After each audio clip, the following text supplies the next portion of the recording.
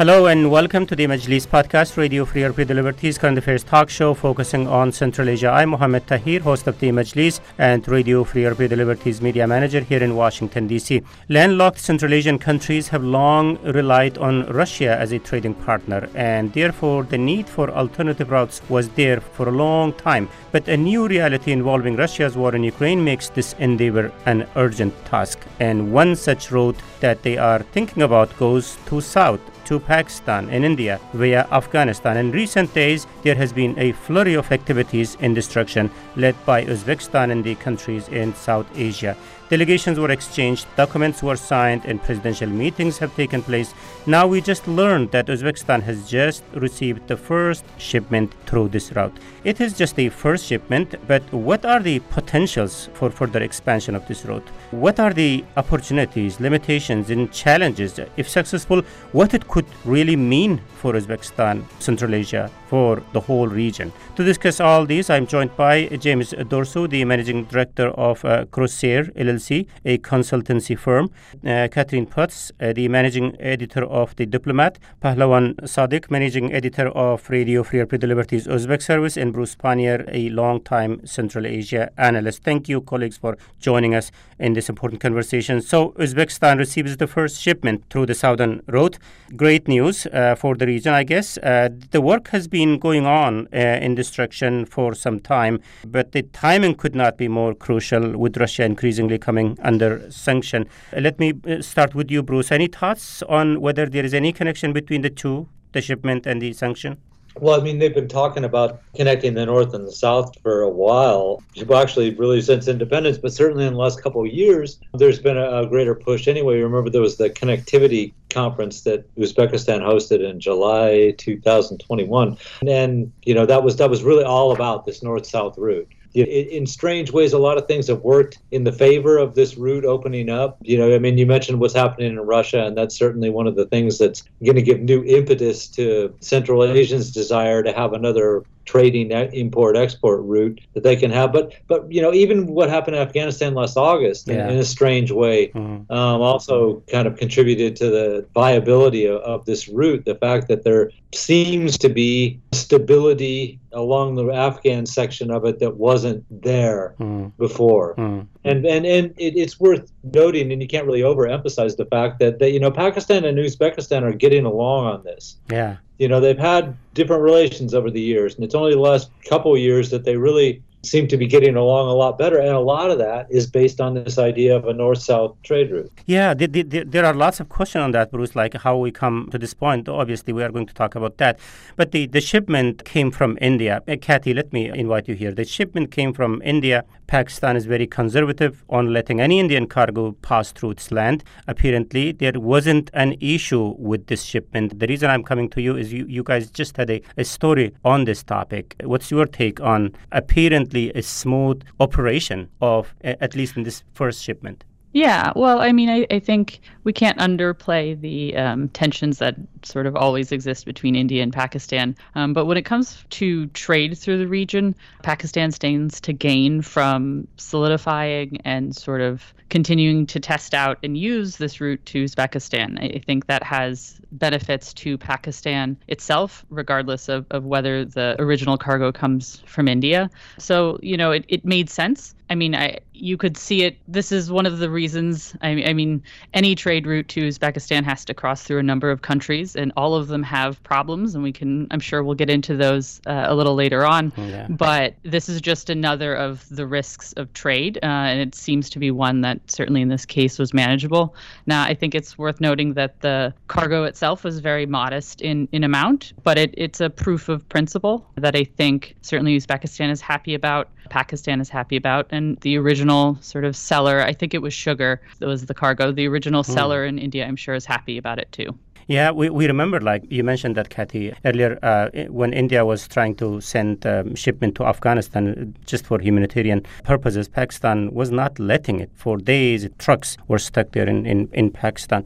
In this case, it was smooth, great. Perhaps, Pahlawan, you could help us to understand in terms of the scope and size and the content of this shipment. What was this about?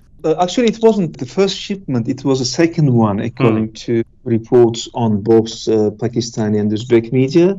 it was also reported by the official news agency of Uzbekistan, Uzbek Foreign Ministry. First cargo of some 40 tons of meat was exported on March 9 from Karachi airport by a private company called Shaheen Group.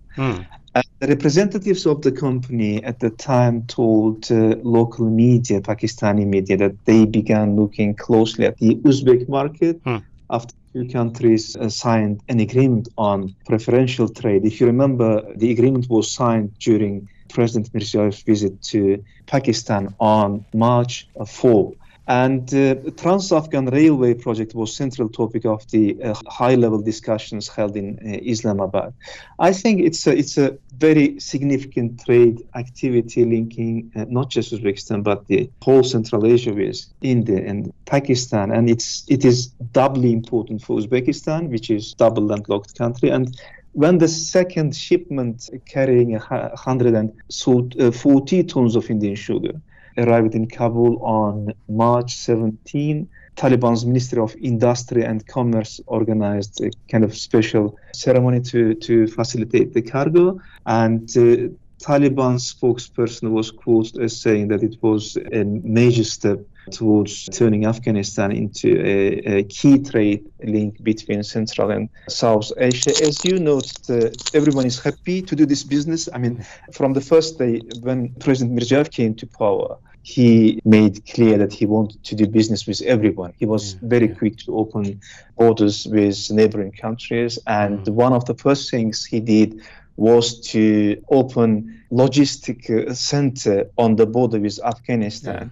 And we don't know the details of the security arrangements reached between Pakistan, Afghanistan, and Uzbekistan, between these countries. But definitely, there is some kind of security arrangement in place, which made it possible, Very interesting. So, James, you have been posted in your previous assignments in various roles throughout the region, and you focus on logistics and security, as far as I know. And you just had a piece on the Hill about the similar topic. So, with that, it's a great news that there's finally some kind of activity on this road. As I noted, this is just one shipment, and earlier Palwan said there was also another one earlier. But what are the chances of this turning into a breakthrough?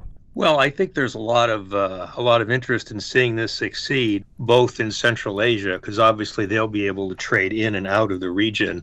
Certainly on the part of Afghanistan, which certainly needs to do what it can to improve its image or improve the image of the Taliban government. And if they can show that they're amenable to free trade through the country, it'll certainly be, I guess you'd say, baby steps, but they're doing what they can to actually show that they're trying to govern in a responsible manner.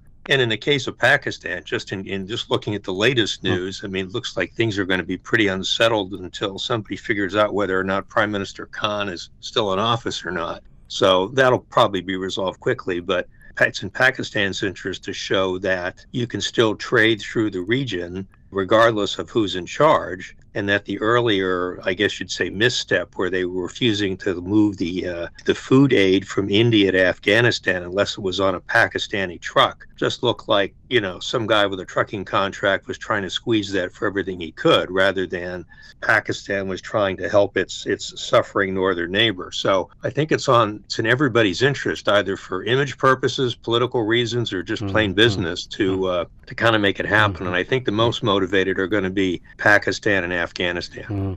Yeah, they are. Obviously, Afghanistan desperately needs source of income, and what better thing could be than this one, this road flourishing between South Asia and Central Asia through Afghanistan. But from especially looking into this from Central Asian perspective, I mean, how much of a breakthrough this can be in case if this succeeds? I mean, so far we know that Central Asia has been relying on Russia on so many things, including trade.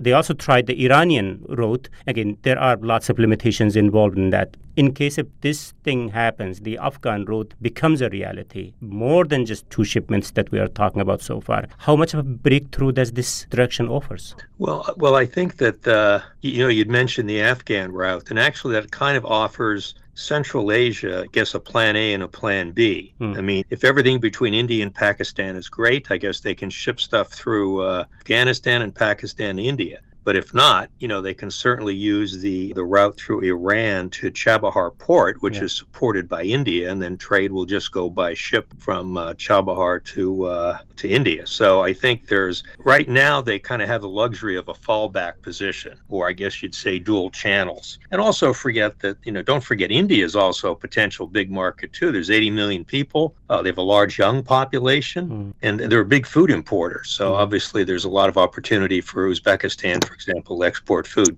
Yeah, and obviously, that route, both of them, the Iran and the Afghan route, they also gave them access to ports, both in Karachi and in Chabahar, that could further expand the opportunities for Central Asia to export and import beyond the region, obviously. So, but Bruce, again, coming back to you, if this works out, again, we are talking in the sense of ifs here. We still don't know where we are headed with this. Obviously, we are going to talk about the challenges in a minute. But before that, so if this works out, I believe that the chances of the long-delayed Trans-Afghan gas pipeline also improves, isn't it? Yes and no. Yes, in the fact that for once it's like I said, its security situation is improved, and so that would lead you to believe that it's probably a lot more possible physically to go on the ground and do this. Financially, it's going to be tough because you're going to need the back. Somebody with a lot of money is going to have to get behind this project. With the Taliban in power, it won't be any Western company anytime soon.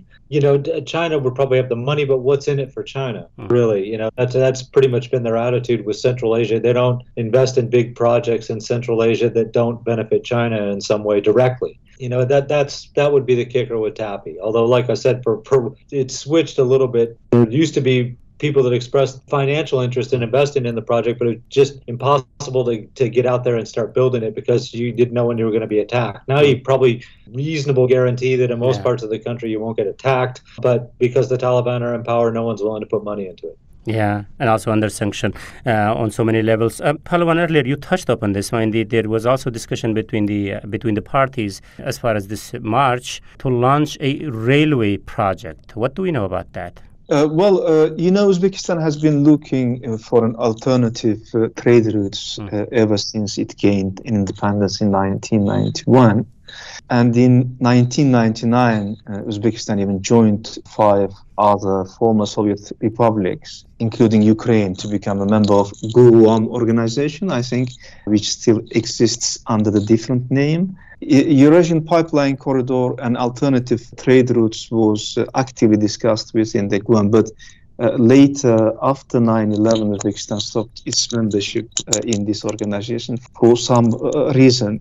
And a Trans-Afghan railway project was the main topic, which was discussed last year at the conference in Tashkent and later during President Mirziyoyev's visit as well.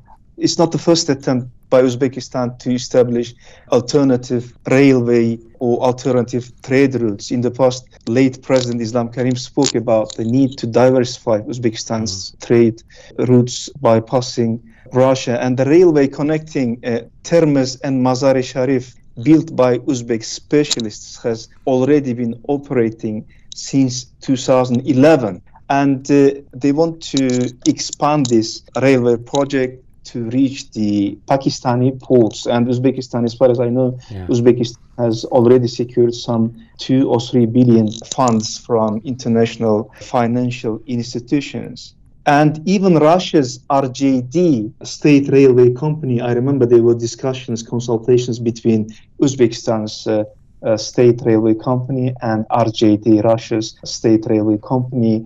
They were willing to join the project as well, and they were aiming at 25% stake in the Trans-Afghan railway project. But as you know, they are now under the sanctions. I'm not sure if they can manage to join this project. But on the other hand, the Western sanctions on Russia's state companies, including RJD and Russia's infrastructure, may make the Trans-Afghan railway project even more attractive for them as well. Great points there. Also, I have a follow-up, Palawan, just stay there. My English is still improving. We were pronouncing the word route in 2 ways here, route and route. What's the right way to pronounce that? Native speakers?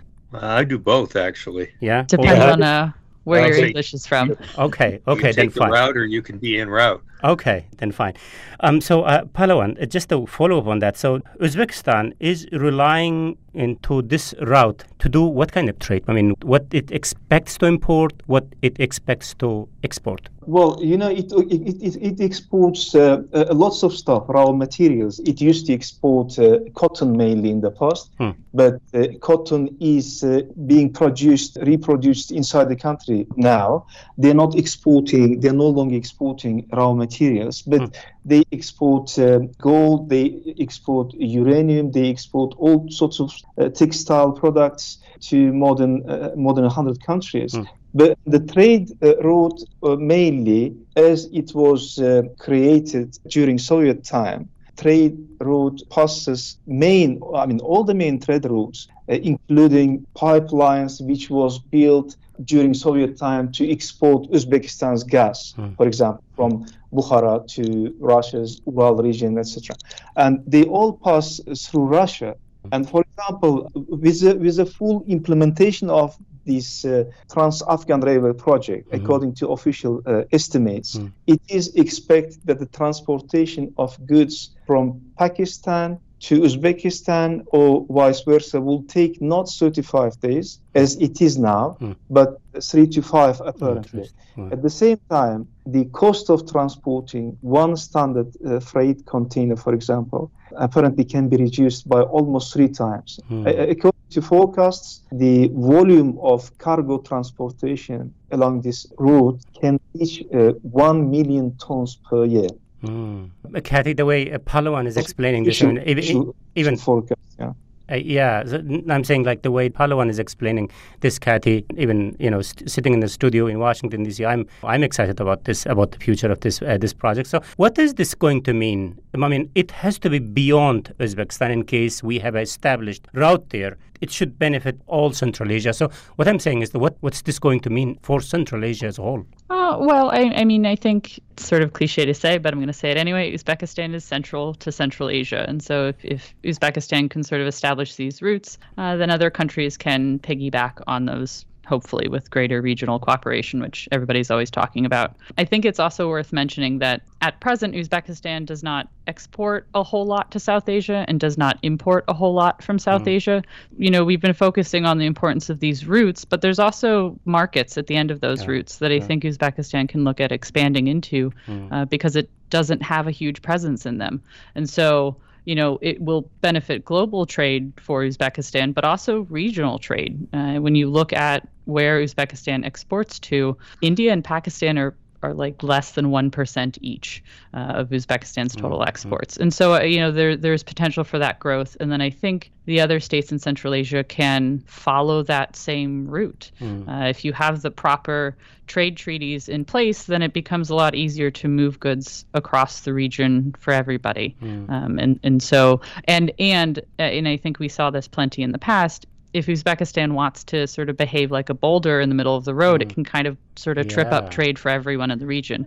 That means the opposite is true. If Uzbekistan puts in place policies, and I think it has, to facilitate trade, then it follows that the rest of the region is going to benefit from that. Yeah, that in the past, like when Karimov was there, Turkmenistan had lots of trouble in its transportation of electricity to Tajikistan via Uzbekistan.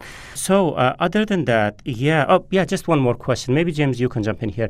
The type of things that earlier Palawan was talking about that Uzbekistan looking to export or could export, are there any demand for that in those markets in Pakistan, in India? Well, there probably was, although what they're going to export is probably going to change. When they exported cotton, they could always ship it to Pakistan, which seems to be the source of every bath towel I've ever seen over the last 10 years. And but the Uzbeks actually want to start producing finished goods. So there's probably going to be less cotton exported and more blue jeans exported and T-shirts and hankies and everything else. So I think there may be less of that product going, at least that type of agricultural product. And they want to obviously go up market and produce more finished goods, which will certainly give them a higher income. It'll make them less susceptible to swings in commodity prices of things like cotton. And although one other thing, when I was there last summer, I ran into a guy from Pakistan who was in Uzbekistan to buy chemicals.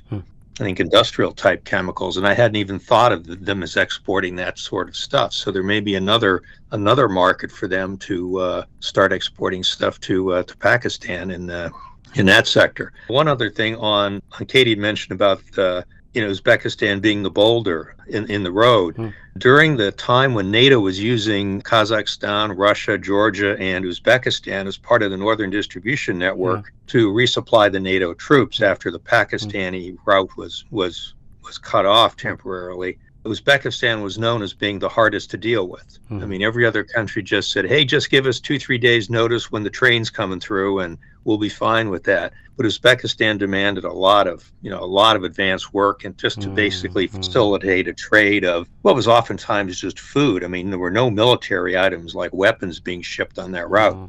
But anyway, to cut it short, Uzbekistan has been the pathway to ship stuff to Afghanistan for a lot longer than probably what we're talking about. I mean, NATO started the NDN probably 10 years ago. And so this is just more of the same for them in a way. The points that you are raising, James, that also brings me to another topic, the topic that I was hoping to discuss in the second part of the show, that is about the limitations. Yeah, all sounds good to me so far. Like, there is a need for this route to be established. There is a need for more connectivity. But how to do that? I mean, what are the limitations on its way to be fully established, fully functional? So what are the security challenges in Afghanistan? What kind of hurdles it's going to create, and the Taliban remaining under section. What does that say about the potential expansion of this route? I believe infrastructure in Afghanistan might also be an issue there. And then never-ending tension between India and Pakistan. So what are the challenges against implementation of the type of projects that we just spoke? And what are the ways, in fact, if there is, what are the ways to overcome those challenges? So let's continue the debate discussing these and many other questions very shortly.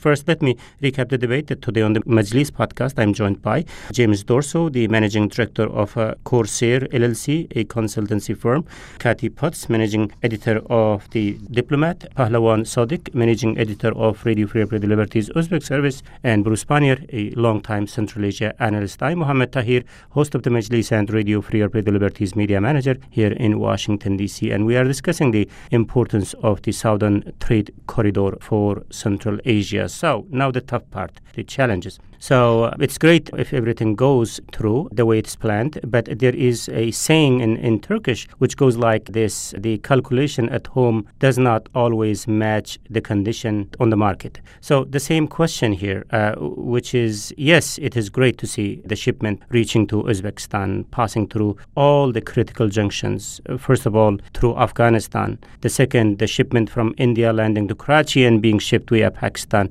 without any trouble. These are really good signs. But I see there are lots of challenges on the way. The type of challenges that kept the Trans-Afghan pipeline from being implemented so far. I can think of a few more, but let me take your thoughts, Bruce, from that perspective, from the logistical and kind of a political perspective, type of challenges that we should anticipate this route running to. After years of talking about this stuff, what we basically have is like a trickle of trade that's just starting. To get through Afghanistan, it's not like Afghanistan has a great highway system and a network of roads or anything like that. I mean, they got a road probably that you can take between Uzbekistan and Pakistan, and then the railway line will open that up. Instead of just a slight trickle, it'll be a little more of a trickle of trade. But one railway and one road, that doesn't necessarily mean that they're on the way to building this huge trade network between the north and south. That would depend on a lot of infrastructure improvements in Afghanistan before you get that far, and you rightly mentioned that, the Taliban still there's resistance movements there. The National Front is one. ISSK is there too. And then ISK, of course, is still there too, and they would wreck anything that would benefit, any government that wasn't them that was in power. So, that's a problem. But like I said, even in ideal circumstances, the Afghanistan's landscape is pretty tough. to get reliable roads that were functioning year round, is already going to be an amazing feat. And even the one railway line is going to be an amazing feat for the same reason. Just because you got to go up and down and through passes, and there's avalanches and all kinds of things are going to happen along the way. It's a start, but like I said, there's natural obstacles, and then of course there's the military obstacles that they have to face too, getting through Afghanistan. Those are two big things that they're going to have to come up with. It's a good sign they got trade, but like I said, how can you expand the one railway route and one road that link them? I mean, this is going to be a challenge. Yeah. James, from your previous assignments, deployments as a military man in the region, you should know more than what we do about those dusty Afghan roads and their conditions, and also the security challenges that this project might run into. What are your take on that? Well, as Bruce said, obviously, there's going to be a lot of internal resistance to the project, probably more from ISIS-K than from, the National Liberation Front, which actually wants to keep people in Europe and North America happy. And it's going to, and if they're shipping stuff through this route, they're going to be loath to obviously try to attack it. Plus, they obviously want to be known as the good guys, and they don't want to be destroying cargo that may be heading for Afghan consumers. One other topic is going to be not just the physical infrastructure that Bruce talked about, but I guess we should call a human infrastructure. I mean, it takes a lot of skilled people to operate a railway system that operate it safely. And I don't know where those people are. Some of them may be in Kabul, but a lot of them may be in Europe and North America or Pakistan or some other neighboring country. So the question is going to be, do they have the people that can operate a rail system safely? And as I said, that requires, skilled engineers, traffic managers, people operate the system, scheduling people, safety people. So that's going to be one other thing is we can look at all the nice gleaming miles of track that finally get laid, but then you're going to need another type of specialist to actually operate safely on the track. And I don't know. I haven't heard anything about any of those people hanging around. I mean, some of them may have, but some of them probably left. And the Taliban is going to have to do an inventory of where those folks are and obviously motivate them to show up.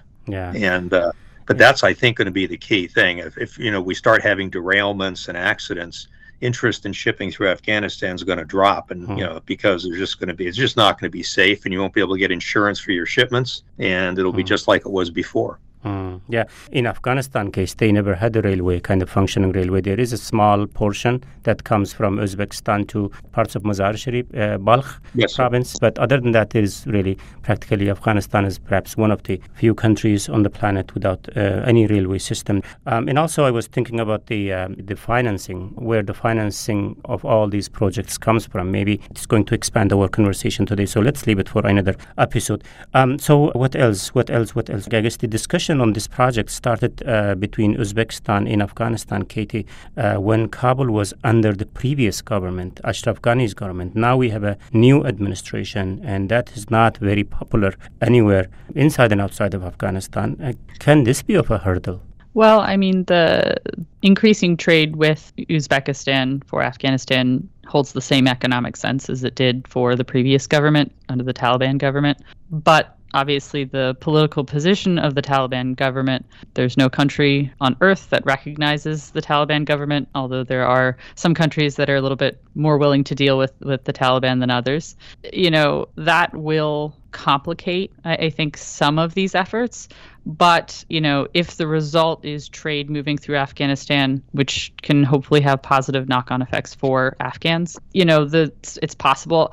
I do think it will complicate international funding. For example, if these trade routes were in a country that wasn't run by a pariah government, then there might be more interest from international financial institutions in funding these kinds of projects. I don't know that we're going to see that. The World Bank and the UN are trying to figure out how to sort of provide even humanitarian aid to Afghanistan bypassing the Taliban. So, talking about support for economic projects of this kind of scale, like building more railroads in Afghanistan, for example, is just not a conversation I think anybody can really have yet. And this is one of the tensions when the government of a country is not recognized and doesn't have sort of normal relations with the international system. Yeah, you are aware about this as much as I am, Kathy. In recent days, high-level Uzbek delegations often shows up in Washington, D.C. to talk about Afghanistan. So perhaps these things also comes under discussion in those kind of meetings. And then the other moving part is maybe, Bruce, you would like to jump in here, the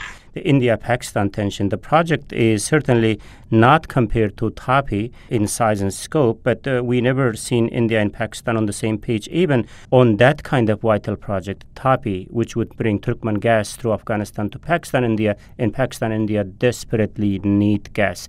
Even in that case, they were never on the same page. Taliban coming to power in Afghanistan certainly complicates that too, at least from India's perspective. So how we expect things to go smooth from the perspective of India and Pakistan tension when it comes to this project, the project being this Afghan route opening between Central and South Asia? Your question suggests that India is really going to be a key part of this, and I'm sure India would like to be, and I'm sure Central Asia would like it to be. But for Pakistan's purposes, it really doesn't matter if India is part of it or not, right? Yeah, that's true. Central Asia could still get to Pakistani ports and everything, and that would satisfy some of what Central Asia wanted. Pakistan would be happy that they would be able to trade into Central Asia. And we haven't expanded the route or anything like that, but don't forget that Central Asia railways link to other places too. Yeah, they could get to China, they could get to Russia, all kinds of stuff. So for Pakistan, but if it is just India and Pakistan, and we're talking about that, then yes, this is obviously a problem. I mean, people have been making these arguments, for years that economic cooperation would smooth out political differences. But Pakistan and India are an example where the political differences are so deep that there's no amount of economic cooperation you can imagine at the moment that would make them friends or get them to agree regularly on something. So that's a tough one. Like I said, it's since Uzbekistan and Pakistan are the ones that have been doing most of the talking about this, for a while, a couple years now. That I don't know how much further they see this thing going. And even the shipment of sugar that we've been talking about, right? It had to be shipped by sea to Pakistan because Pakistan restricts Indian vehicles from crossing into the country, going across the country. They made an exception for the humanitarian aid to Afghanistan, I know, but the sugar had to go by boat first and then get to a port and then get loaded onto trucks that brought it up to Uzbekistan. And this is an example of what we're up against. The reason I brought up India in this, obviously, in the context that we are talking about today, the shipment coming from India through Pakistan and Afghanistan arriving to Uzbekistan. So there is an Indian link in that. And also, we have seen, we have did a podcast a couple of weeks back when they had a presidential level conversation about improving ties. So India certainly would like to be part of the conversation, at least in the context of trade and economy in Central Asia. So if that's the plan, then where does the tension between India and Pakistan falls in on way ahead going forward in this project? So I guess we covered lots of grounds, but is there any other moving part that I might have forget in terms of the challenges, limitations in this conversation? It's just kind of open question for anyone. I think it's worth mentioning that, the reasons that we're talking about this Pakistan route so much is because the existing other routes that Uzbekistan has to international markets are complicated by global political problems.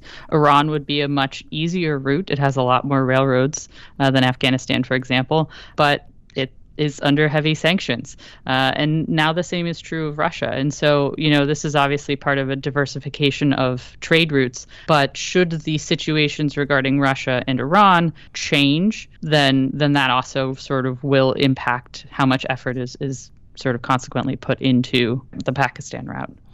Okay, it's always good to find some positive angle to end the conversation. So from that perspective, it's just the final question here. So what are the scenarios in which this project can really happen? And what needs to happen to make this happen? Well, I think that one thing would be if the United States indicates that it would sure like to see it happen. I mean, I don't think it's going to free up any money, obviously, because most of that will probably come from places like the Asian Development Bank or the Islamic Development Bank. But I would think a signal from the U.S. that it thinks this is a good thing for the region would probably help, because a lot of people are probably holding back, fearing that if they do anything, the next day they're going to be getting a letter from the U.S. Treasury Department telling them they've been sanctioned for something or other. And so the U.S. probably needs to put some I used to say political support behind it, or at least I guess you'd say what they used to call a letter of non-objection, that it would like to see this go ahead as a regional initiative to basically help Central Asia, South Asia, and even Iran in terms of, securing regular, they need to import a lot of food. And, more people in Iran eat than just the Revolutionary Guard. So I think just something from the U.S. that they're not going to scupper an effort to increase regional trade would probably be a good thing. But I think Washington's pretty busy right now with a bunch of other stuff. This probably won't rise to the top of the to-do list for some time, unfortunately. Washington is busy. Let's leave it there. Is there any other thing? Like, is there anything else that could help this project becoming a reality? Like any other thoughts there? Otherwise, I'm going to conclude the conversation. Yeah, just a quick point on the trade regime which exists in Uzbekistan. I mean, as you know, Uzbekistan is still not the market economy. Transformation from the Soviet-style centralized economy to the market one has been very, very slow. And I think the main challenge in the case of Uzbekistan to this project comes from the structure of the Uzbekistan's economy itself, especially in trade. Despite all of these talks about opening up and about building new trade routes and railways, Uzbekistan still has a very, very restrictive trade regime. And only yesterday we have published one document which shows that only a handful of people close to the government have benefited from the privatization program, privatization of the state. So the corruption, the monopoly, and the restrictions on the trade would not help Uzbekistan to implement or to have an access to the world markets.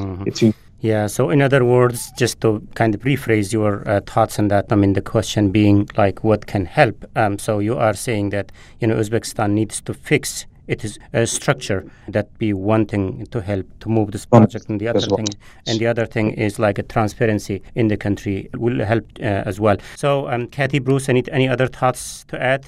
I would just add that Uzbekistan has to make itself a partner that these other countries want to work with. And that also includes sort of, I think, injecting some creativity in finding new markets. There are a lot of Indian consumers, for example, and Uzbekistan could potentially sort of focus on catering to those consumers and finding out, what is it that would sell there. But there is a lot of potential. And I think Pavlan's right that, these other countries have to want to work with Uzbekistan as much as Uzbekistan wants to work with them. Right. And that's going to take a lot of continued reforms, I think.